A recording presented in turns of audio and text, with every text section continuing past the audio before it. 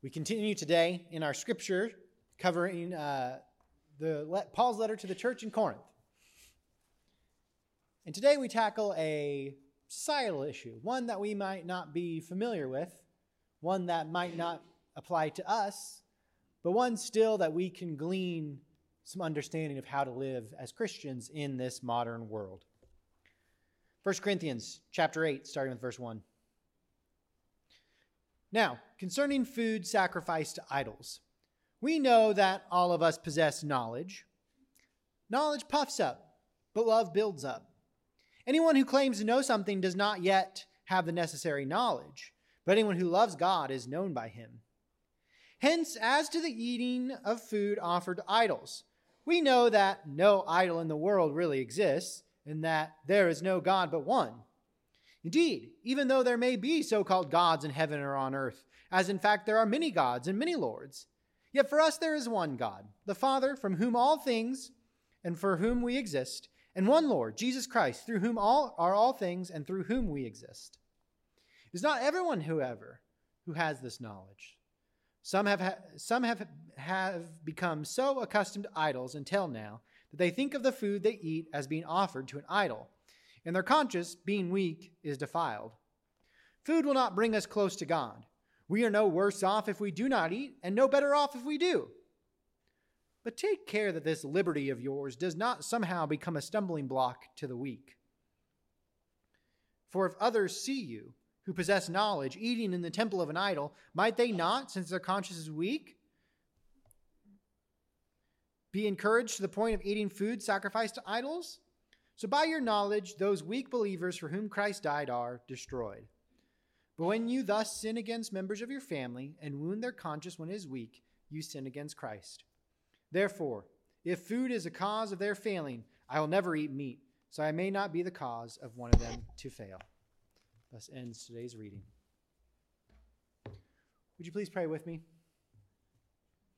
Holy God, we give you thanks for this day, for this opportunity to worship you here in this place. May the words of my mouth and the meditation of all of our hearts be holy and pleasing in your sight.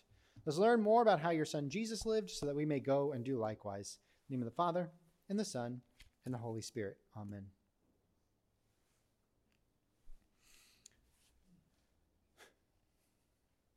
I get asked a lot of questions as a pastor. Sometimes it's those generally timeless questions. What happens when we die? What does God want me to do with my life? How do I deal with this grief that I'm carrying? And other questions that humans have been dealing with for over millennia. Sometimes I get questions that are pretty specific to the general culture and world that we're living in today. Like, what do you think about all these LGBTQ persons? How do you feel about people kneeling during the national anthem? Are you more of a contemporary or traditional type music person? Then, of course, there are those questions that I never expect, like, hey, pastor, does this cut right here look infected? Please do not come to me for medical advice. We've been going through Paul's letter to the church at Corinth the last several weeks. And as Reverend Mike has explained several times, this pastoral letter was not just sent to them out of the blue. Paul is clearly answering questions and debates that the Corinth church is having. Some of the questions that Paul tackles are those kind of timeless-like questions, like our first category of questions. But some, like the one in front of us today, are questions specific to the culture in which the church lived. Because believe it or not, in this modern day, no one has ever asked me, hey, pastor, can I eat this steak that was sacrificed and consecrated at the temple of Apollo? Not anything that's ever come up. But it's what's in front of us today. Now we know that this was a subject that Paul was asked about because Paul jumps straight into it at verse 1 without really any buildup. Right before this, he is talking about marriage. Then he just dives right in. Now, concerning meat sacrificed to idols, something you should know. Something you should know, that this issue has reportedly already been taken care of. It's already been addressed. In the book of Acts, around chapter 15, you see this huge debate in Jerusalem about what non-Jewish people, otherwise known as Gentiles, need to do in order to follow Jesus. Because remember, up until this point, all the followers of Jesus were Jewish. But the problem for new Gentile converts, a main marker of Jewish identity, being circumcised, was a problem for those adult male converts to Christianity. You could imagine why. But after this long debate, it was decided that Gentile converts needed to stay away from sexual immorality and not eat meat sacrificed to idols. That was it. Paul was then appointed to carry this and teach this to the Gentile believers, which most of the Christians in Corinth probably were. Now, you would think that would be enough, that would be good enough. But the Corinthians still had some issues, even with just those few constraints. And Paul clearly quotes some of the Corinthians' words back to them, starting with verse 4. Hence, as to the eating of food offered to idols, we know that no idol in the world really exists, and that there is no God but one. Basically, the Corinthians are saying, hey, look, we know that all these gods or idols or whatever, they're not actually real. So why would we need to refrain from eating meat that was sacrificed to them? Who cares? Not like those so-called gods can do anything to us anyway. Now, your first reaction to this might be, what's the big deal? Why don't they just eat other meat? But there's a very specific cultural reason why some in the Corinthian church would want this practice allowed. Because in Corinth, the temple dining rooms were the rooms where it happened. Business, networking, social parties, all of these connections typically happened around a table at one of these local temples. They were the golf courses or country clubs of their day. Economic activity played out at these temples. And the Christians that were part of the Corinthian church, they didn't want to have to miss out on all that, especially the ones who were part of the upper crust of society. So this limitation on eating meat that was sacrificed to idol was really cramping the style of the social elites that were part of the Corinthian church. And look, they had a good argument, right? They really did. They understood that God was the only God. That was a basic understanding of the faith, and Paul agrees with them. Verse 5, indeed, even though there may be so-called gods in heaven and on earth, as in fact there are many gods and many lords, yet for us there is only one God, the Father, from whom all things and for whom we exist, and one Lord, Jesus Christ, through whom are all things and through whom we exist. Paul's saying here, yeah, there is only one God. But that's not the problem. Starting in verse 7, it is not everyone, however, who has this knowledge. Since some have become so accustomed to idols until now, they still think of the food as they eat as offered to an idol, and their conscience, being weak, is defiled. Food will not bring us close to God. We are no worse off if we do not eat, and no better off if we do. But take care that this liberty of yours does not somehow become a stumbling block to the weak. Friends, there are really some important distinctions that Paul is making here, so we need to dig down a little bit further. Verse 9 states, but take care that this liberty, or the Greek word exousia, of yours does not somehow become a stumbling block to the weak. The word exousia, liberty, refers here not to like a right that you'd receive from an authority or from a government or a religion, but rather it's an internal liberty. It refers to like a strength of character, an internal strength that you have. So Paul is basically saying what you constitute as your own strength, as your own knowledge, your own character, it's actually destroying those who don't have that. Now, personally, I'm not a big fan of the word weak here, but it's probably the best word that English translators have. But don't think of it as Paul looking at these other folks as deficient, but rather developing. The weak are still a work in progress. But the actions of those who claim exousia, they're not just to halt that progress, but to destroy it.